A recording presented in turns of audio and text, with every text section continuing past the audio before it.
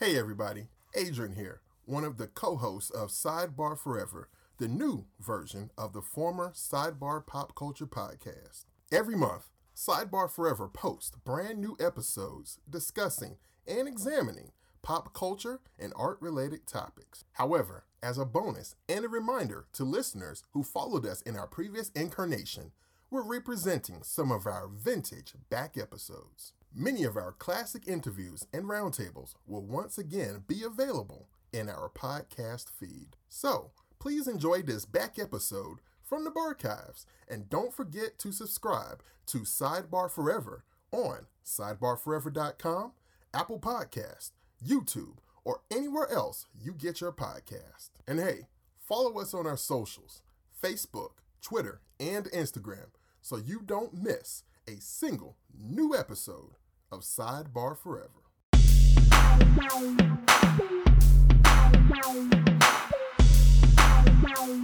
In today's episode, we have a very special guest on the show. Yes, we do. Long time coming, sort of. Yes. He is a legend in the comics business, and he is a part of a Maverick crew that you may have heard of. Mm-hmm. What is our guest name, Adrian? Man, that would be one Whilce Portacio. There we go. Oh, man. You're a big fan of Whilce's, right? Man, absolutely, man. Little 13-year-old me, man. This has been about... 17 years coming. How about that? Okay, all right. That's really been coming, yo. Yeah, so, I approached Whilce about coming on the show, and graciously he accepted. And, we get into some really good stuff in our conversation. Give everybody a little bit of a bio on Whilce Portacio, just a quick Wikipedia version, if you would. All right. Well, Whilce Portacio was born in 1963. In the Philippines, made his way to the States where he met Scott Williams, amongst others, and the two of them kind of began a lengthy career that continues to this day. Mm-hmm. And throughout his career, he became famous for working on the X books, Uncanny X-Men, mm-hmm. creation of Bishop, X Factor, Punisher, and, he formed up Image as one of the 7 original creators. Mm-hmm. And, he started from there, and he continues to work in the industry to this day. Cool. Did anything particular come up in the conversation as far as Whilce's career, or anything that you didn't know? Because I know you told me before we talked to Whilce, you said, "Man, yes. I got Whilce coming out of my ears, dog." Well, did anything surprise you? Yeah, kind of like the in-between stories of kind of like the broader picture that we know of. Mm-hmm. We kind of get into, once he got Art Adams' pages for Long Shot, what was his reaction and how did he go about doing it? Mm-hmm. The answer may surprise you. Mm-hmm. And then also him talking about, what was it like forming up Image, that whole whirlwind of a time, mm-hmm. Just talk about the excitement and, just how things went. And again, that answer may surprise you as well. Okay. And just a lot of, I think overall too, the basic beat is that he's very indomitable. That's the feeling that I've always had about his work. Mm-hmm. Like regardless of whatever trends are going to come or whatnot, he's always going to draw the way that he wants to draw. Mm-hmm. And nothing can hold him back from being like the best artist that he can be. And he relates that story as well later on in the conversation. All right. Well, cool. Well, to quote you, sir, I was not on the conversation with you. This was Adrian going solo with Whilce Portacio. So when you all get to hear it, I'll be just like the next man standing in line. You're not looking. Ready yet? Waiting to download my version of it so that I can enjoy it. But we definitely thank Whilce for coming on the show. And I also want to give thanks to George Corey for his book Image Comics, The Road to Independence, which was an invaluable resource in the preparation of this conversation. And it's just a great read as well. So get it if you can from Tomorrow's publishing. Most definitely. That is an excellent book. And outside of thanking Whilce and outside of thanking George, we also want to thank our friend Laniel Francis Hughes. Yes. He was our go-between in terms of putting us in touch with Whilce, and he was instrumental in making this conversation happen. We've got an episode of the show that's coming up here pretty soon, probably in the next month or two, where we're going to talk about some of the great Filipino artists of the 70s and 80s that we're all huge fans of. Yes. And Lanil and Whilce definitely represent like a new guard of those artists, as talented as they are. So. Absolutely. So please enjoy the interview, as I will. And this is Whilce Portacio. The interview.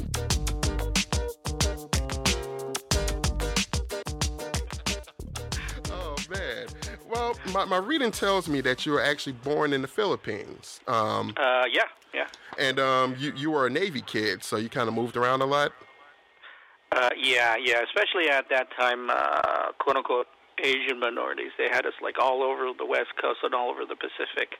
Mm-hmm. So hey, that's a climate that suited me. So right. I had to find. I mean, especially since we ended the whole tour with 4 years in Hawaii. Oh, wow. As I was a teenager guy. So like, hey, perfect place to be as a teenager. So hey, I had nothing to complain about. Exactly. Now, I guess where did your interest in art come in? Were you always interested in art, or was there a catalyst or anything?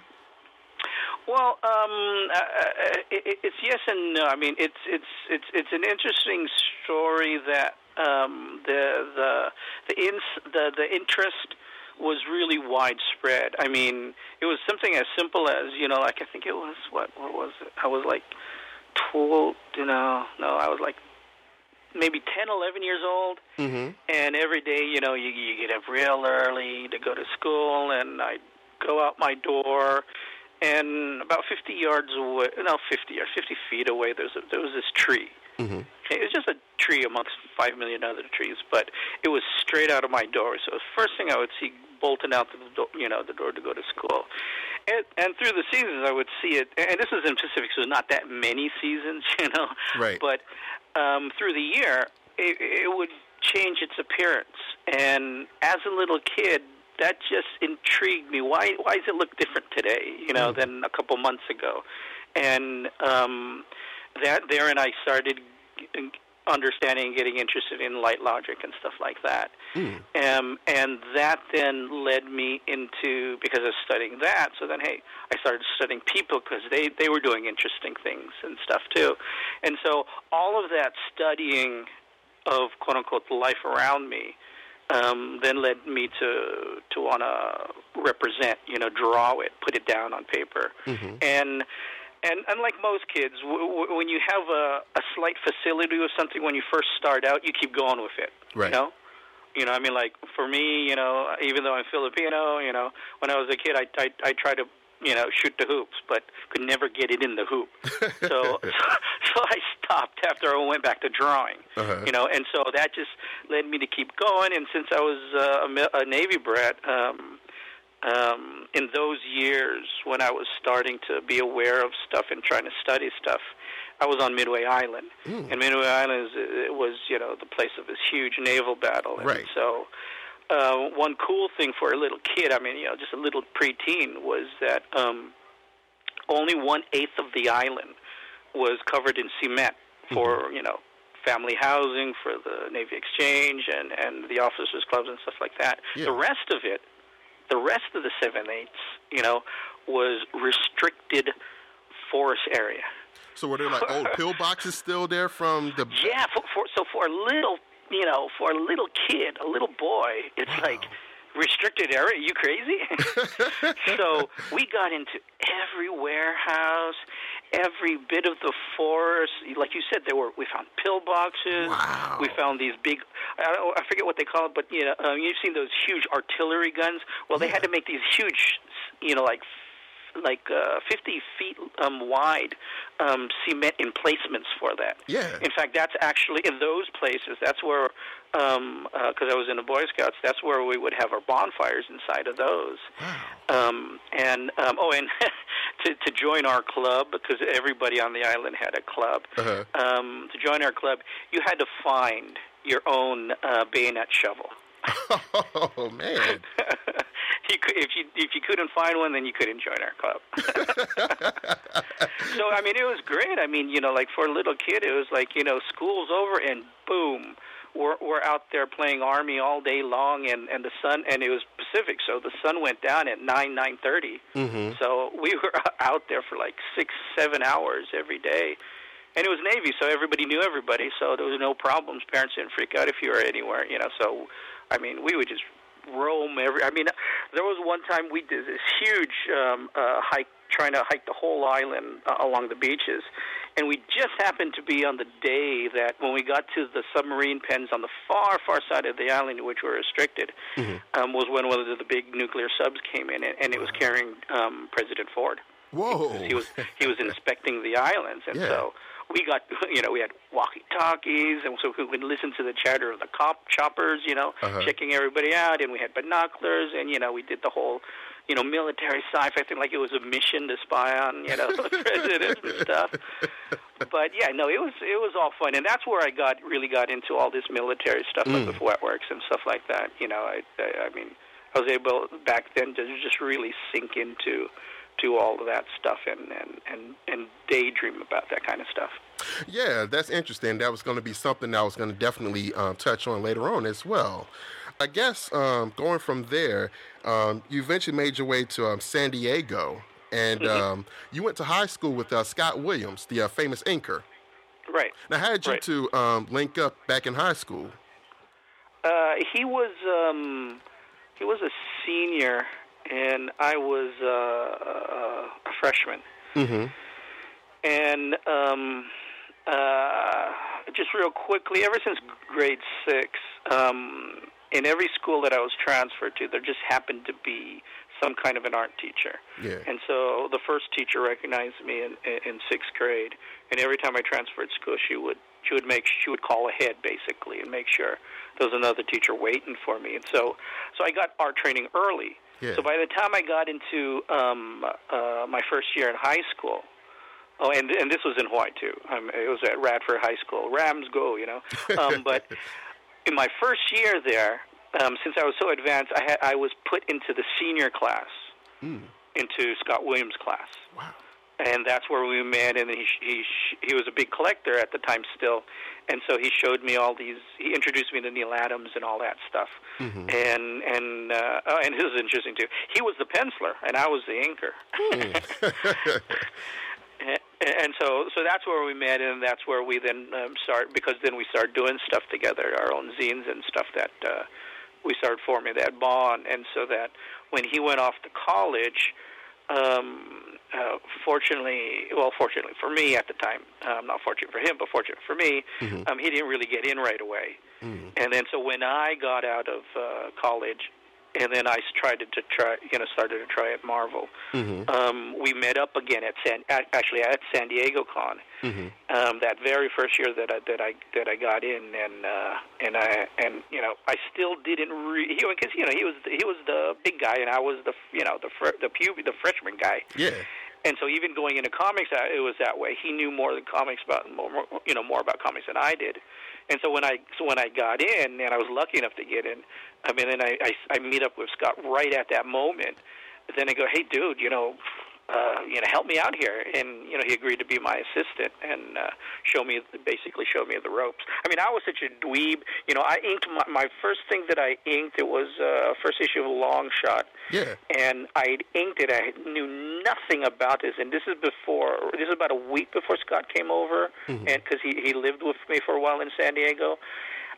I finished the job, inked it, put it into the FedEx box, and mailed it off, and I was so proud of myself. Yeah. Well, the next day, not the next day, the day after, the package came back. Uh-huh. I hadn't erased the pencil lines. Yeah. No. What a dweeb. So I needed Scott to show me all the ropes after that. Wow. Well, but yeah, that's how we started our quote unquote our working relationship. But yeah, we knew each other since high school. Oh, cool. Well, and that begs the question too. Once you broke in, and like the first assignment you get, one of the first was inking Art Adams on Long Shot. Uh-huh. Mm-hmm. Now, when you get the pages from Art Adams, because even then, at that stage, she was very, very detailed, and you could see the makings of the great penciler that he was going to become even then. how daunting was it to get those pencils and, with yourself just kind of being a neophyte also with the inking? What was your first impression of getting those pencils on that assignment? You know my secret? Stupidity. I had no idea who Art Adams was. I had no idea what inking was. I just knew that ever since I was a kid, I was being groomed to be an artist, and I knew I was an artist. And so when I get this job, I go, yeah, sure, go ahead, sure, cool. I get it, and then I start, and I just do it. And then I just send it in, and, oh, cool, a paycheck comes. And basically most of my career has just been like that. I've never really thought or second thought anything. It's just, I even look at things as a challenge. It's just, hey, you want to do X-Men? Cool, sure. I get in a year later. I become aware that, oh, well, this is the biggest office and this is the biggest book in the industry. Yeah. Oh, wow. I seriously, whenever I got into Image, Jim comes up to me and says, hey, we're doing this, and are you going to, we want you to join. Are you going to join? You're going to be the last guy. And then I turn to Scott and I go, Scott, should I do this? And Scott goes, yeah, I'm doing it. I go, okay, sure. No problem. I mean, and, that, if I give anybody advice, that's one of the things. I mean, here I was, again, starting from the 6th grade, being groomed to be some kind of an artist, more likely at that time, a fine artist. And then, get introduced to comics through Scott through high school. And then I graduate. I happen to be in San Diego, where they happens to be the biggest convention even at that time. And my older cousin takes me over there. I had no idea what it's all about. He says, bring your stuff. I bring my stuff. I show some of the editors. The editors happen to be there. They said, hey, you want to work for us? I go, hey, yeah, I'm doing nothing right now. So my advice is, art is a huge, huge field. I mean, I could have gone into it and ended up becoming a dancer or a singer or an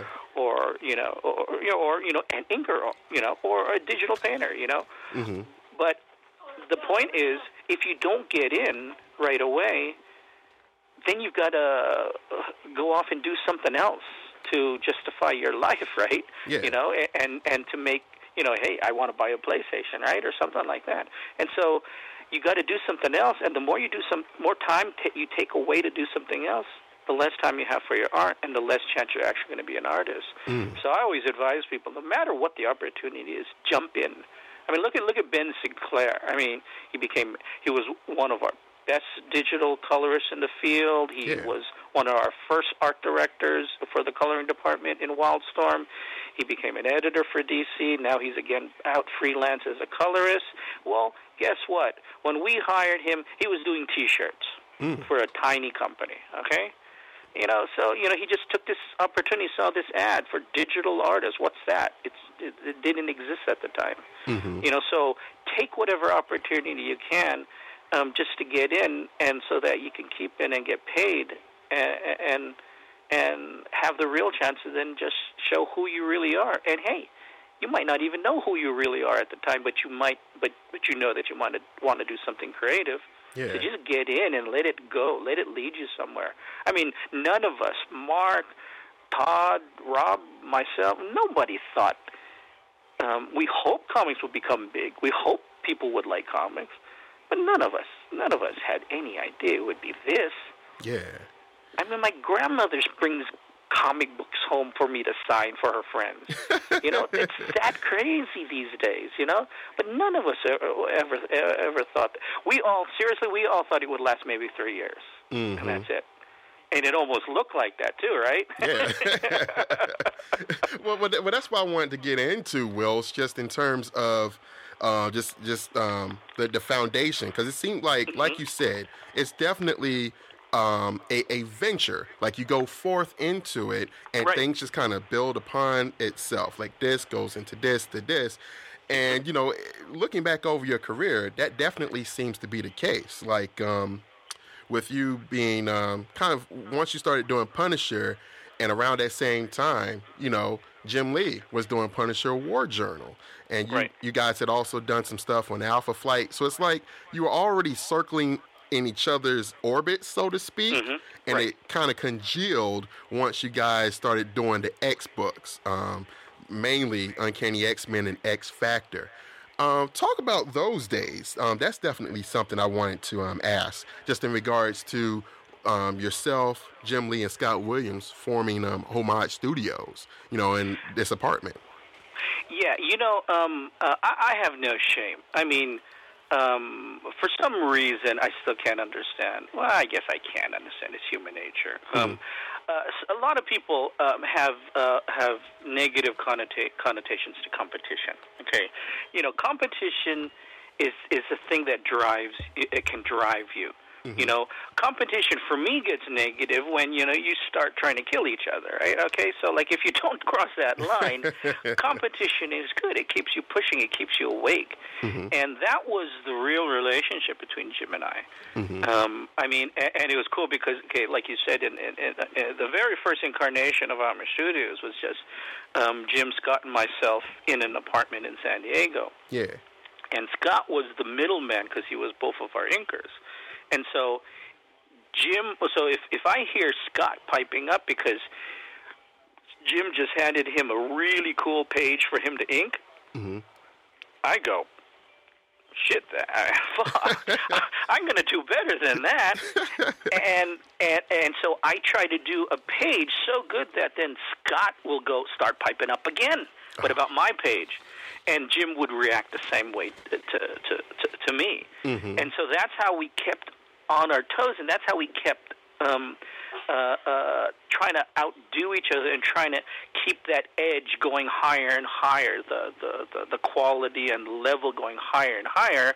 Because, I mean, one of the real realities of being an artist is, I mean, here I am, I think next year will be 30 years maybe, and I'm still doing sometimes, 12-hour, 15-hour days, So it's hard work, but it's very isolated work. And so if I was like most artists, alone in a room, just doing my stuff, and, the work is such that, you do your 20, 22, including cover 23 pages of artwork, and you're finished, the next day you get the next plot, and you just got to move on. Yeah. So you could very easily lose track of whether you're improving or whether you're slipping, because it's just you. I mean, it's just you and your ego. So, am I drawing as good as I used to, or am I drawing better, or am I just flatlining here? So, but when you have another guy there, another artist there, and you could see from that person's work or that person, the way that person reacts to your work, then that keeps you going. That keeps your juices up. I mean, I remember there was to epitomize our relationship, Jim and I's relationship, there was this one time where we always left the studio about 9:30. And so me and Scott are packing up to go, and Jim's still there. And we go, dude, where you go? What are you doing? And he goes, I got a deadline tomorrow, so I'm going to do an all-nighter. So we leave, and we come back, and, in the morning, and he's, still awake doing pages. Wow. And around lunchtime, he gets his second win, and he's hyper. He's up all over the place, and he's just about ready for FedEx, and then 5 o'clock comes around, and he's packing, and he's rushing, and he gets in, he finishes the deadline, and he comes back, and we thought he would just go back to his house, and then he comes back to the studio, and he's still pumped, and then he's going, dude, I just did 28 hours, and we go, well, cool, and then, but see. That's not what I was saying inside. Yeah. I was going, shit. Yeah. And so when my deadline comes and they're packing up, I'm going, I'm going to stay over here. And And so after I go off at 5 o'clock the next day for the FedEx, and I come back, and I'm pumped up because the same thing happened at 12 o'clock. I forget what hour that is, but at 12 o'clock, all of a sudden you get the second wind, and you're just up, and you just don't want to go down. And so I come in, I go 30, and then Jim goes 32 the next time. Oh, man. And then we both look at each other and go, okay, quits. Okay, we're even. But that's how it was. That's how it was. And that really, I could see both our careers going a lot differently if there wasn't that little bit like that in there. Yeah. Yeah, because, I mean, the books definitely reflected that. I mean, the hard work, the long hours, the competition, obviously the fans benefited from that. Because, I mean, the books, even today, I have several here right beside me. They're awesome. I mean, they're fantastic. They're just so vibrant and full of energy, And, I mean, that was just such a golden period. And, as a young comics reader myself, just coming up, reading your stuff, man, it's just like, man, it got me juiced. So by transference, I too was juiced, Yeah. Well, seriously, the other secret there that's not too well known. There's a guy by the name of Carl Altstetter. He's a toy designer right now. Yeah. But he was our assistant in those days. He was the very first assistant, basically, in the field. There were other art assistants who would fill in blacks or help out with the pages or something like that. He did that, but he was also our studio convention guy because he was of the age of you guys. We actually called him our little buddy, and he would go out to conventions and stuff, and he was comics core, in the core. Yeah. And so if you wanted to get close to us, you had to get Carl's attention first. He was like the head. I mean, he was our face. He was our voice out there. And we used him in the sense that here we are competing against each other, Jim and I, to really, take our ideas and put them out as best as we can. And we used him as our finger on the pulse. Since he was so into everything, not just comics, but everything that your generation and stuff was into, we could throw something at him, a concept, a design, a character, or whatever, a situation, and depending on the way he would react to it, that's the way we would do it. Gosh, that's probably exactly as you said, the secret of the success, because I mean it hit on everything. I mean, as far as even now looking back, I can see touches of manga, as manga's really getting big and popular over here, and just other things in the popular culture, like certain movies of that time, certain archetypes, that were being present in popular culture that you guys all brought into, the work, and it's just like, man, it takes you right back to that time and place, and it's still even exciting to this day. Actually, Jim and I back then had this one conversation where we actually voiced it out, and we said that, if people start doing what we're doing, then we got to do something else. And that's how we always kept moving up. I mean, and you're right in what you assume. During those X days, it was we had gotten some of the first actual mangas of we were some of the first people in the U.S. to get them of Appleseed, and we had dub tapes this is VHS back then. We had dub tapes of Macross Speedo. The very first Macross movie with the very first, transforming jets and stuff. And so we just absorbed all that stuff, and that's what became cyberpunk in what we did with the X Office, with especially the day, when the characters would go into the future and we would try to figure out that whole cable thing and stuff. All of that gear, all of that stuff was because of the Appleseed stuff. the influence that we got from there. And again, this was like, this was like, what, 10 years, 15 years before it became actually popular here? Yeah, yeah. Yeah, and, that's the other thing I noticed, too. I mean, going back and looking over those back issues, in preparation for this interview, it's just how much there was an Asian influence, in the storylines of that time. Like, the storylines with the cyberpunk stuff, but also with Shinobi Shaw and X Factor, and the team of Japanese Yakuza assassins and so forth. You can definitely see that even now. Yeah. Oh no. It's really interesting for me, especially when because I just did this. Every now and then I have a niece or something going into college, and they want me to be the subject of a term paper and stuff. And so a lot of times that art question comes up.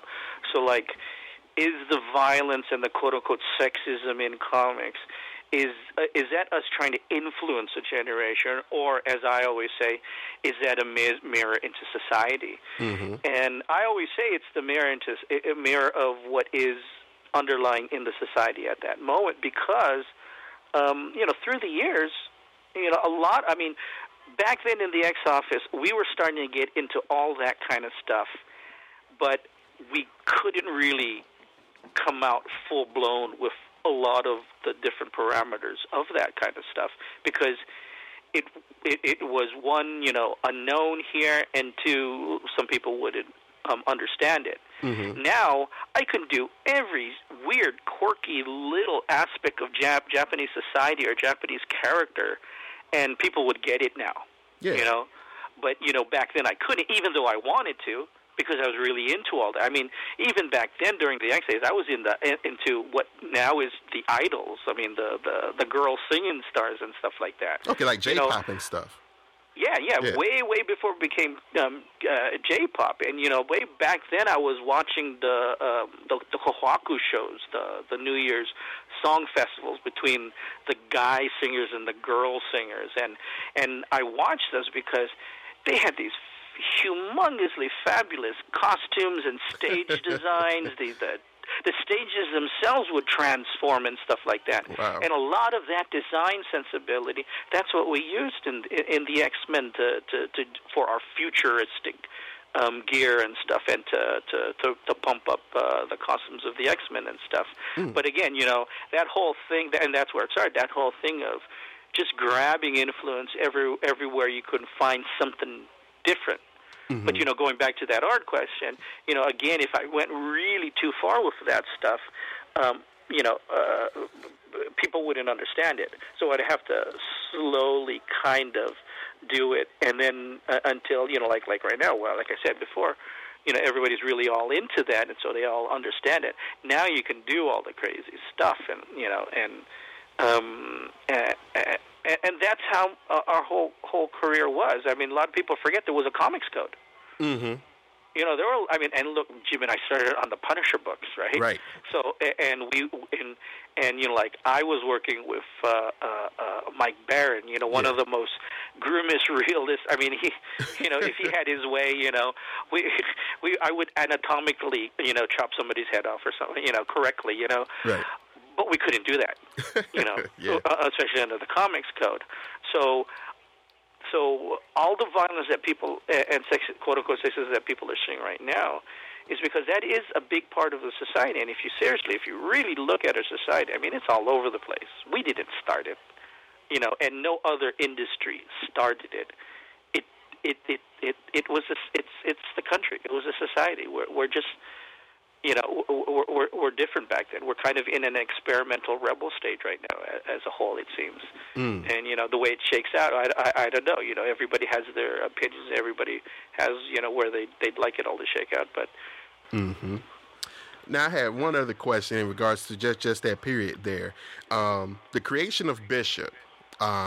He debuted in the last couple of pages of Uncanny X-Men 282.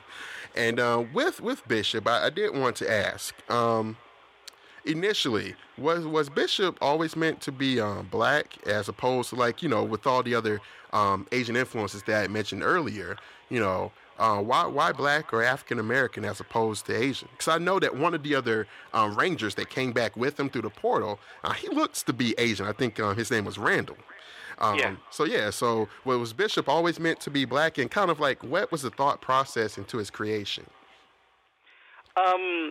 It's very interesting. I mean, that's a question that always gets thrown around, and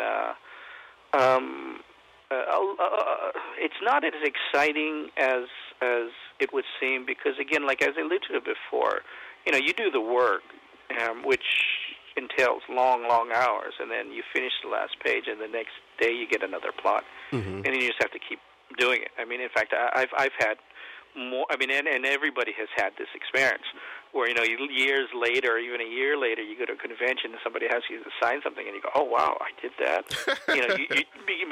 you just have so much stuff that you've done. My point is that drawing Bishop, creating Bishop was part of the job. Mm-hmm. It basically, seriously, was like this. Here's the timeline. We're getting the 2 new books ready, right? Mm-hmm. For the big double-teamed, 2-team X-Men launch. And somebody makes a comment, I think it was Jim, that, his team was super powered up. He was taking all the new characters. Yeah. And I had no problems with that, because if you follow my whole career, I've always just followed the original team. Mm-hmm. So that's why I was on X Factor, that's why I was in X-Force, that's why I was on Uncanny. Yeah. I followed the original team because that's the team I knew, and that's the team I wanted to draw. Mm-hmm. And so in quote-unquote, and again, I've been in 30 years, so different periods, the thing of old school and new, and new school comes up, and at that time, my team, quote unquote, the old original team, was considered old school, so they were considered a little powered down. So Bob then calls up and says, "We'll create a new character for your team, make him really super hyper big, and the only limitation I'll give you is make sure everybody on the team reacts to him in some way." Mm-hmm. Okay, so Carl Allsetter, he, our little buddy at the time, I go, this is a great time to actually use his brain. Yeah. And so I go, okay, here, we sit down, Carl and I, and we take each of the X-Men and we encapsulate them into a character, into, just a character, basic character traits. And then we go, okay, so this character is like this. Like, for instance, Colossus was the big man in a small, the little boy in a big man's body, right? Mm-hmm. Because there was a lot of innocence related to him, though he probably could smash you into a pulp, right? Right. Okay, so what if we had then, Carl and I are thinking, okay, what if we had then, for Colossus, what if we had a guy who was equally big and powerful, but he was pure man through and through. So Peter would be maybe a little coyed by this guy because he's everything that he would hope to become. Right. But everybody, by just appearance, thinks he already is, but he knows he isn't. So that's how we then.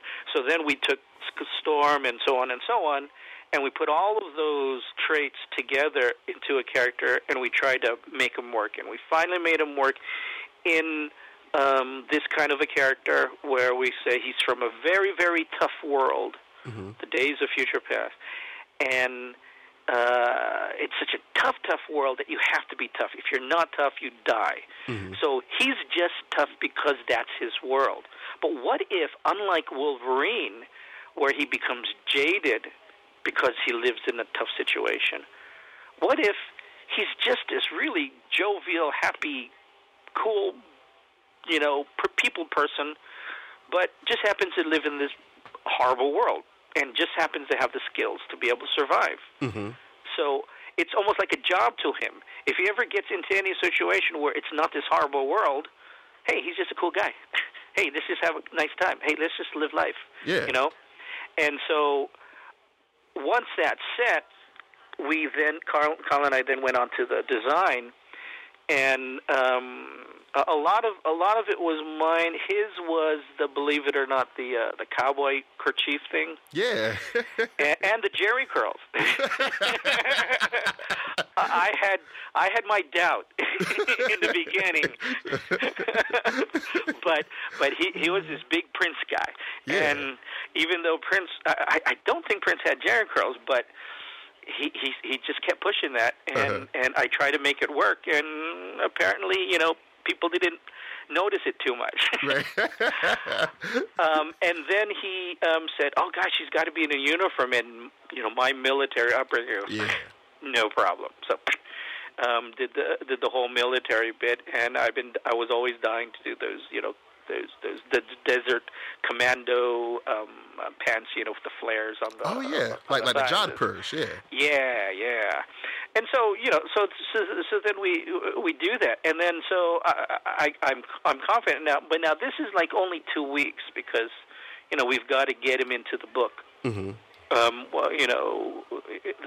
Basically the next week. That's why the romance is gone, because it's just we just got to sit down and do it. We can't just sit down and wait for inspiration to come. We just gotta let's just get it done.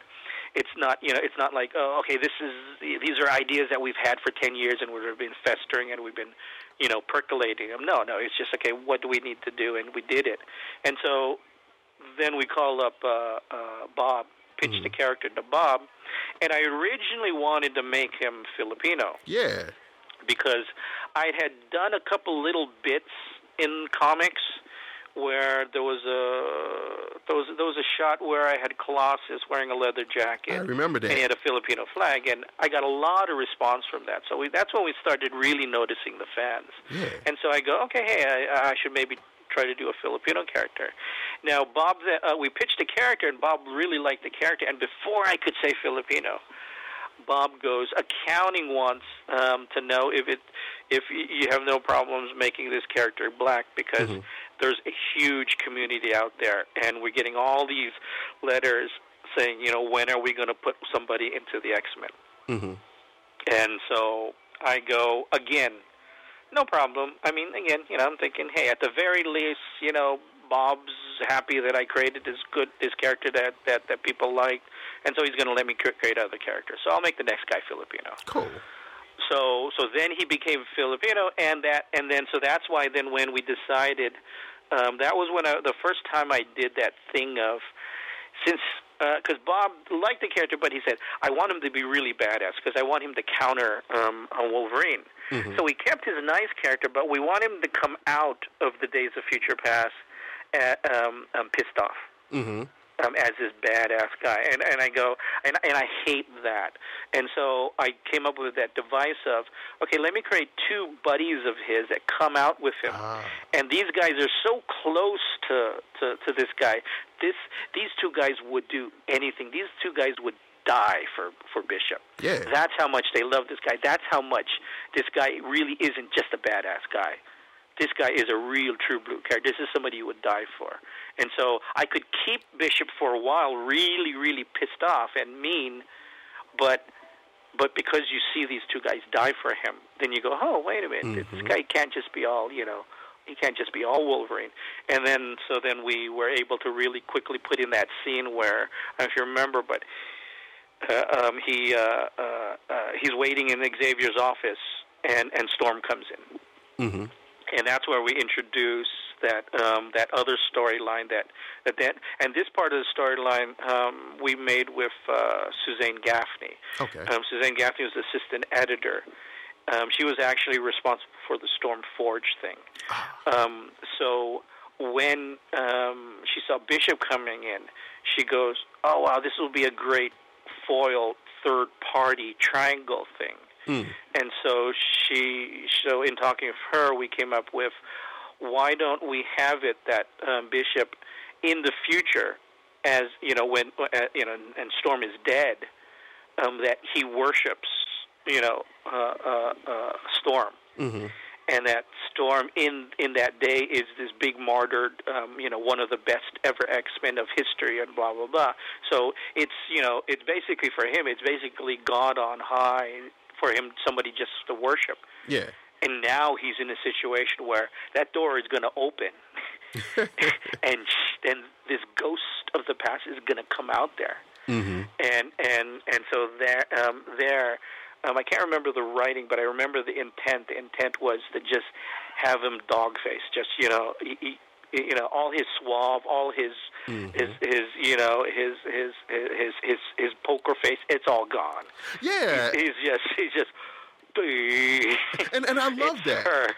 Yeah, because it's like, like you said, beforehand he comes through the portal, he's taking care of business, badass and everything. Yeah. He still doesn't even believe that the X-Men are who they say. You guys can't be, you're dead. And then she comes in, and he's just like, can it be? And I always loved that, yeah. Yeah, and one thing, because if you remember, we then came up with Image, right? Right. So we left.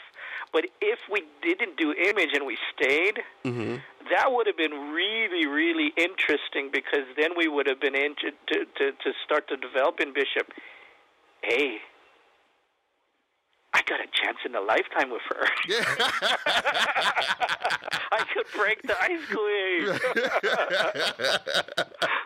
Oh, man.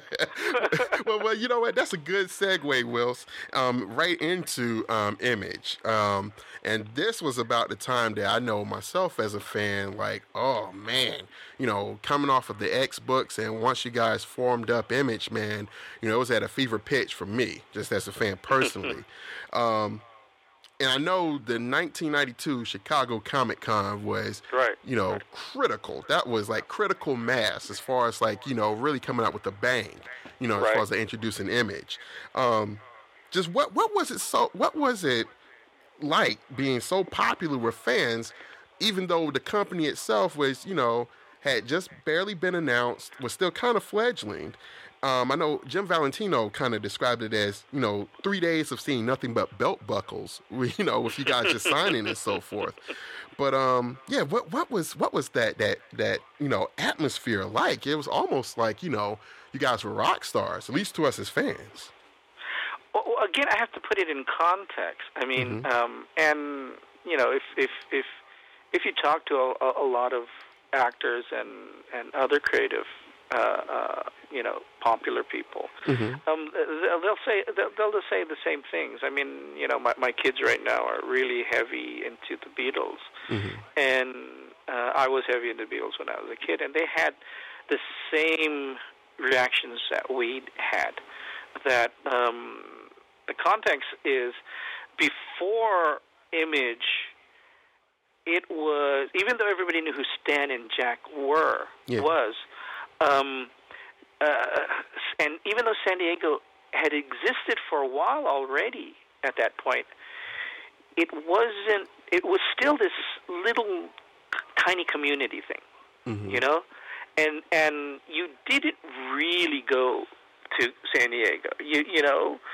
If you happen to live in the area or live in LA, then you had friends calling you up and, hey man, I'm going to San Diego. Are you going to go? It'd be cool. So we could we could get a chance to see each other and talk about stuff, and maybe do some others, and talk about doing some other books and stuff like that. Yeah.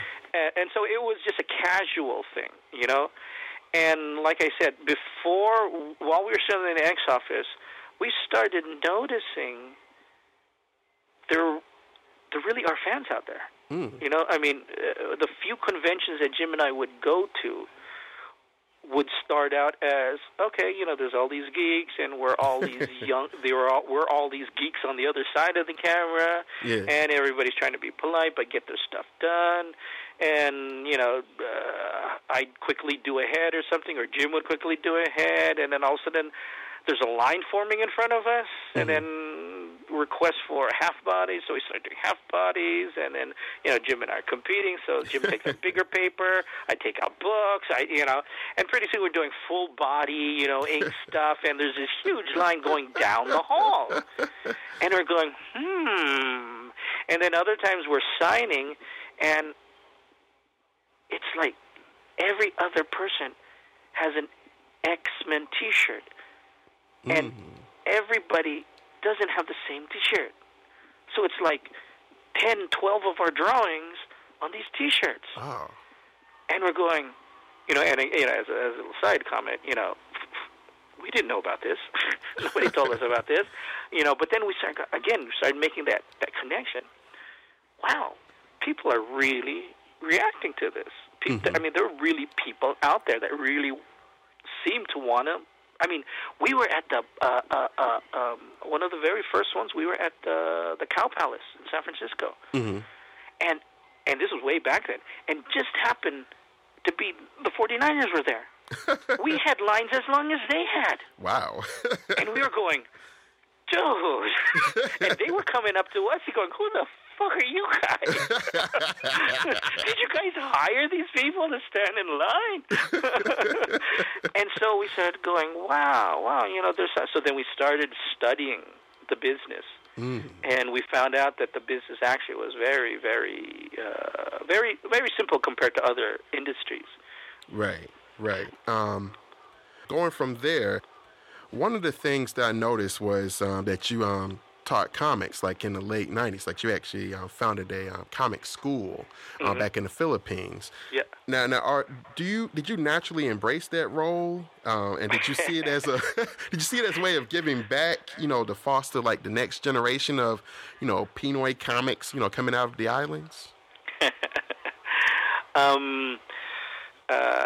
To put things in context again, it was about it was about my 16th year, and we were just into, I think, Heroes Reborn, and so we were making the Worm Ouroboros circle back into Marvel again, and so the whole community was now not a happy family, but it was the beginning of tying up those lost bridges. And at that point, I was just, still on that roller coaster. And after 16 years, I was going, let's cool my jets for a little while, try to get a different perspective on things, get away from the image stardom thing, and the Philippines as far as I could go. Unbeknownst to me, it was happening there too. Right, yes. And so, no, at first I didn't embrace it. I was there, and then all these kids just kept figuring out who I was, finding out I was there. And they basically sucked me back into comics. Oh. And I'm very thankful for that because, like most artists, you learn on your own. You learn in your room in high school. You're not going to the parties. You're not going to football games. You're in your room, just banging your head, trying to make sense of of trying to be able to draw what you see, what you see in your head.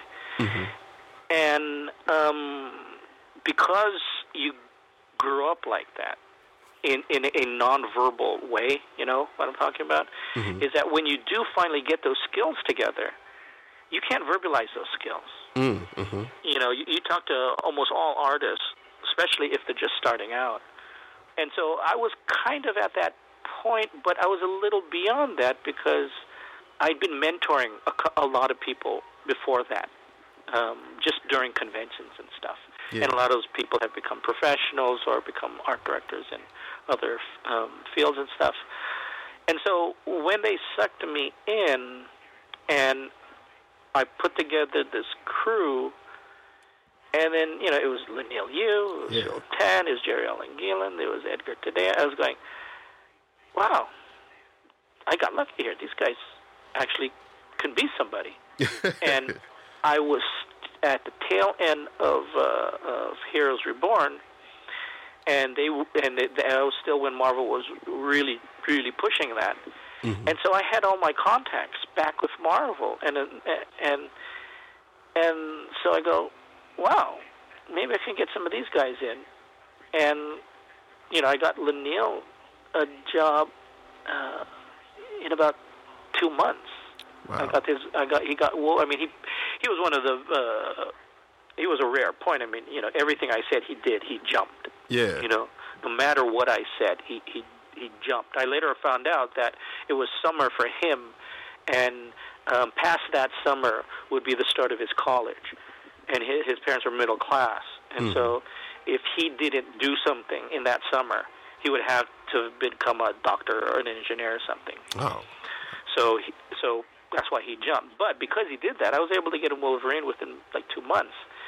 And I said, oh, wow, and started getting, I got Roy job, I got Terry job, I got all these people jobs, and I said, wow, this is kind of cool. And I had this big house, and they were living in, because it's so big that there was a big room for them, and there was a big studio with 10 tables for them, and then it was like a real cool place, and that only lasted for a few years, though some of our happier years, because then I settled down and I wanted to start a family, and we knew we had to raise them over here because the education system is good there, but it's not accredited, so we were we were knocking on wood that our kids, were going to be smart. And fortunately, knock on wood, my 2 girls are 4.0. So we came back over here, but everybody I meet now wants to be an artist now. Wow. Definitely. And I think the theme throughout our whole conversation, and what I've gathered just from reading interviews and just appreciating your art over the years, is just kind of like your indomitable spirit towards it all. and the reason I say that too is because kind of like one of my last questions before we close up here.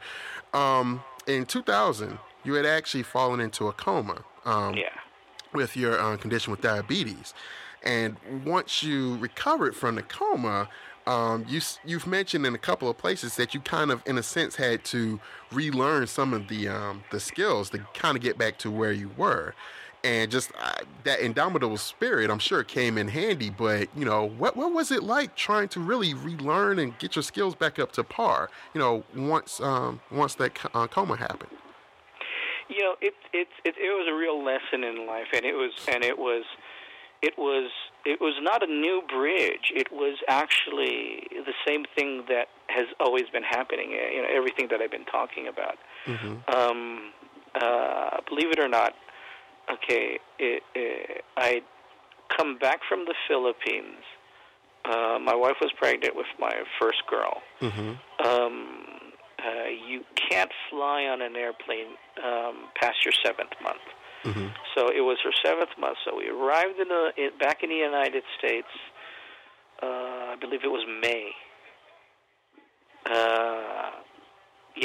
And so she was a little late. So the very first day of August, my little girl was born. So just a couple months, right? Yeah. So a couple months later, my little girl is born. And it was a heat wave that summer in San Diego. And I grew up as a lover of juice, especially grape juice. Yeah. And so it was hot, so I was chugging.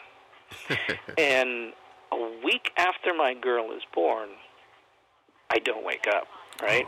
Whoa. Okay. And so when I wake up a week later, and I had this other thing that, because when I woke up in that week, I actually lost 32 pounds. Wow. And when you lose 32 pounds quickly like that, you kind of get disconnected to your muscles and your nervous system. I remember like 6 months later, my doctor had given me the okay to start lift weights again. And I vividly remember picking up a dumbbell, with, I think it was my right hand, and starting doing some curls, just like 2, because that's all I could do. Yeah. And then all of a sudden, remember, my left hand hadn't done anything yet. All of a sudden, my right hand felt like 200 pounds. Oh man! It was, and all it was the nerves reconnecting. Yeah. With the arm, and then so I do the left arm, and now I'm even. But then my top feels heavy because my legs aren't connected. But see, that was part of that, and so I didn't realize at the time, because it was like 6 months later when I started to try to draw again, that my brain had also got disconnected to the memories. But it was a weird feeling because it was weird. The only way I can describe it is I could feel and see all my skills, all my knowledge around in my head, but I couldn't grab any of it. None of it was connected to anything. Like I could think of an arm, but the bicep and the tricep memories I could see them, but they wouldn't, connect to, hey, I'm drawing an arm, so, you should be over here. Yeah. So I could remember you. So that's what happened. So, but to go back, a week after my little girl is born, I go into a coma. And so a week after that, now 2 weeks, my girl is alive for 2 weeks. I wake up, and people don't believe me, but for a whole year after that, I never once asked my doctor what happened. You know what I asked my doctor when I woke up? What's that? Can I hold my baby? Oh, man. And he said no. So then what do I got to do? Tell me. I want to hold my baby. And he goes, well, tomorrow if you can sit up, we'll talk about it. So tomorrow I sit up. And he goes, okay, well, tomorrow if you can stand up on your own 2 feet.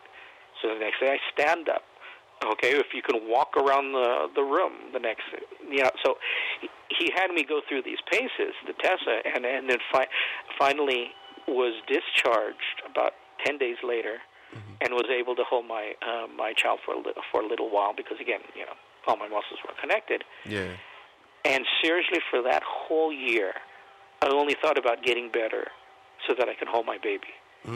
That's all I thought about. And that's actually what kind of saved me because, I mean, we've all heard those stories of, worse things happening to people, them losing a leg or something like that. Yeah. And it's human nature to just go into yourself. And psychologists will always tell you that's the wrong thing to do. You got to concentrate on getting better. And so since I never opened that door to, okay, so how really screwed up was I? All I concentrated on was, okay, what do I need to do next? And so when I learned 6 months later that I really couldn't draw anymore, I go, okay, well, I got to feed this little girl. And so, okay, let me start watercoloring again. Let me start, then I went into oils. And then I started sculpting for a little bit, and I got back on the computer, and slowly, I started remembering everything.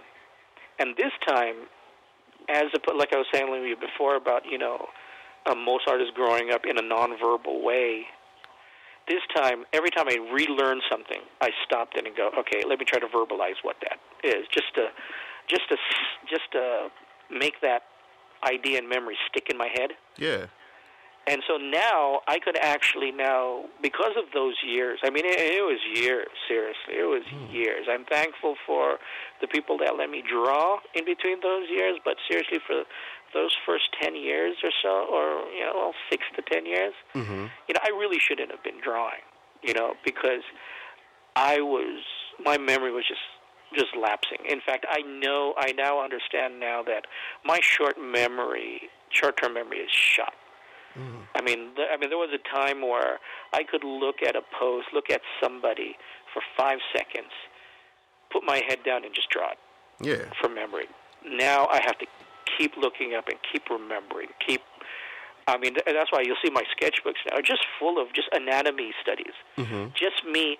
Even after I've just done an issue that I'm really happy with, I still have to keep remembering it, But those 10 years have allowed me, and again, because I did it consciously and verbally, have allowed me now I can draw better than I've ever been and more consistently. But it is a struggle because of my short-term memory. But because of those years, I know what to do. I know when to stop. I know when to shut down. I know when to go sideways. I know when to jump, instead of just being frustrated. Well, the last question I have for you, Whilce, is in regards to, I guess, are you working or do you have any plans to do like any digital work as far as like your published work at all? Because I was looking at Non-Humans, and so some of that looks like it may have been digital because, it's kind of like the colors and the line art itself look almost integrated, like it was maybe, done all digitally. Is that a possibility for you or something that you've thought about doing?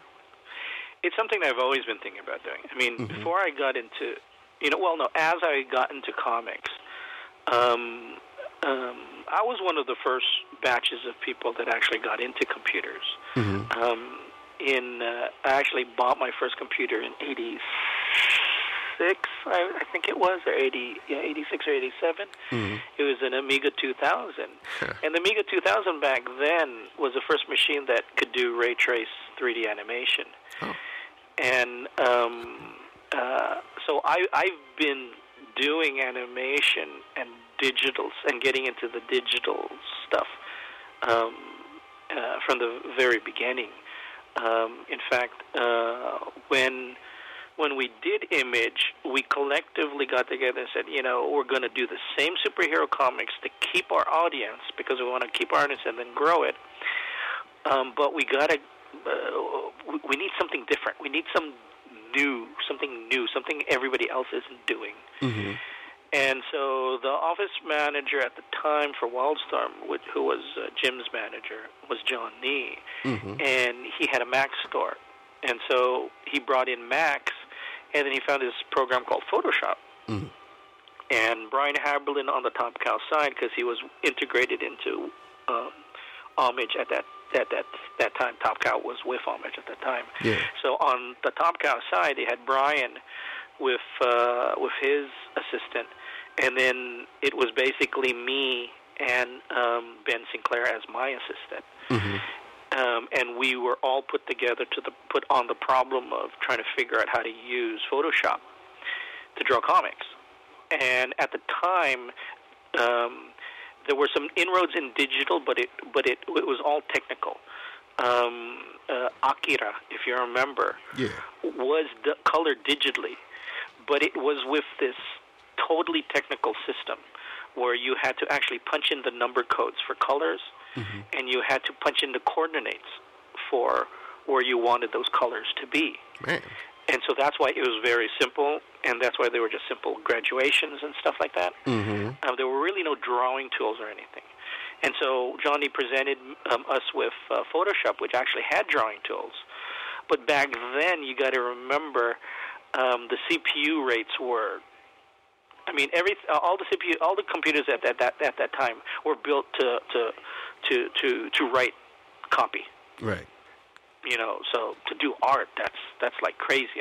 This is how crazy it was. When we would finish an issue, we actually had to physically unscrew the hard drive and drive that over to the negative place, where they would then plug that into their computer to cut out a negative that we could send to the printer.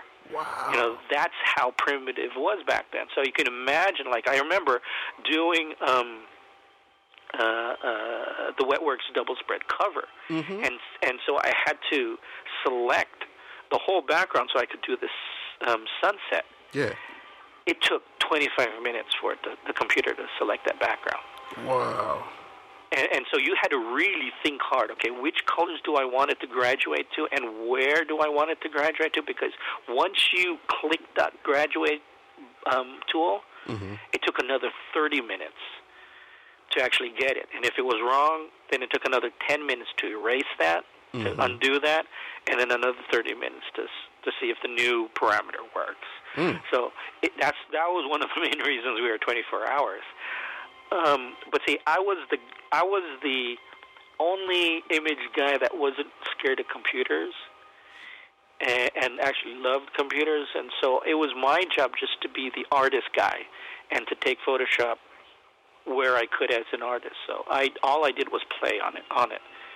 And Brian, being an artist also himself, but he was more a technical guy. Him and then Ben would just watch me and try to figure out how to do all that technically and put it all on paper, because we realized even at that point that this might work if we can get big enough machines. And John was on the way to getting us the biggest machines that he could, that if we could figure this out and get the right machines, we're going to need to hire a lot of people and train them to do this, because we're about ready to put out a lot of different books. Yeah. And so, we can't just have the four of us doing one book at a time every month, because it was just that slow. So I would just go crazy and play, and then they would, take it and try to economize it, try to find different tools or different processes to do what I was doing, and teach areas. So, anyways, I've always been in it. In fact, when everybody was buying Cintiqs, years before that, I was buying one of the first Sony Vios. Okay, yeah. And the Sony Vios, so you probably know then, one of the Sony Vios were basically a Cintiq, but it came with its own CPU. That's why I didn't initially go into the Cintiqs, because you had to buy a machine then, and it wasn't really quantified at that time whether the Cintiq hardware would work well with with a separate piece of hardware. So I got into the Sony, so I got into Vio, and then right after that, then those years, which is why then after that I didn't buy a Cintiq after that. I hated being chained to my room. Mm-hmm. I mean, I loved it. I just thoroughly enjoyed myself. I did a lot of WetWorks on there, but I hated getting an idea or figure out how to do something, and then having to get in my car and drive home. So that's when I started getting into the tablet PCs, which were basically Cintiqs, but in a laptop form. So they had their own CPUs too, and you could carry them around. In fact, the biggest job I did was I did a job for Oakley, 3 drawings, and because they wanted to be able to blow them up to these huge, huge banners, each of those files, and this was like 5-6 years ago, each of those files was 1.5 gigabyte by itself. Whoa! And I did those on these tablet PCs 5 years ago. My point, to answer your question, I've always wanted to do comics fully digital. In fact, while we were still with Wildstorm, we were playing around with transposing the animation process into comics, where even back then I was exploring having the art crew draw all the characters in the background separate, so that we could animate those later on. And also, just like the animation pipeline, we could then get a better assembly line into getting everything done. So we could actually have background colorists and separate figure colorists and separate effects colorists, so that we could, just like the Japanese system, have a big head that directs and controls everything, and everybody's trying to mimic his style. But a huge team, a huge studio, working to get these big, huge properties out, like Akira and Appleseed and stuff like that. Yeah. And that was way back then. But, like the new Cintiq, I'm finally going to buy a Cintiq. The new Cintiq Companion, which is basically a 13-inch tablet with full windows on it, so I can load up full, Creative Suite, Photoshop, and still do 2 gigabyte files, because that's the biggest file I've worked on in comics. We used to do 300 DPI. Now people are asking for 400 or 600, because they're thinking ahead. Maybe they might have to make this cover into a poster, into a big banner for a convention or something. Right. So they don't want any loss, resolution.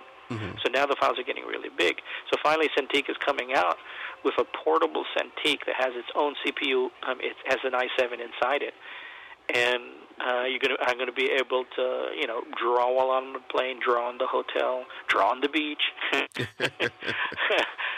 But I'll be able to go around doing that stuff. But for the time being, for the first few years, as we make the transition, if we ever do, everything still will be real, really drawn and really inked.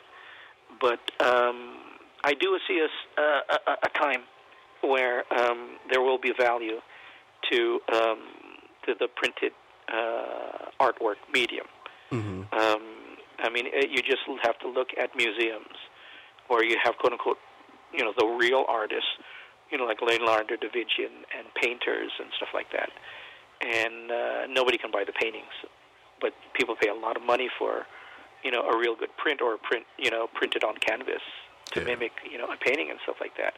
And I think if we keep the format of the art and keep it art, that's going to be the future for us. That we'll be able to sell prints and portfolios.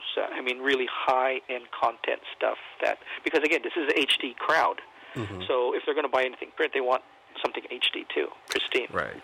Oh man. Well, Whilce, this has been a fascinating conversation. I really appreciate you speaking with me tonight, man. It's been a real treat. No problem, man. No problem. And let's bump into each other one of these. Always going to conventions and stuff. I like to putting faces to voices.